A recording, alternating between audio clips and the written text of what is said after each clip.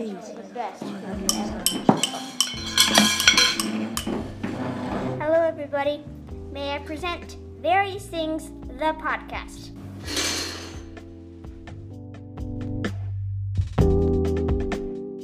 Hi, guys. Kelly Block and Dr. D here. Today we're going to be talking about iOS 8, 9, and 10.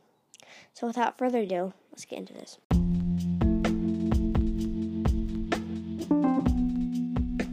iOS 8 improved on iOS 7 design. iOS 9 got a new app switcher, which is still used to this day. And iOS 10 got rid of slide to unlock. Now, a lot of people like slide to unlock, but a lot of people like the new system that they had.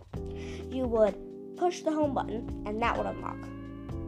Now, if you had a fingerprint scanner, then you could just push down the home button, and it would scan your finger and let you in. That was faster than scanning your finger and then sliding to unlock. And iOS 10 also got a new control center.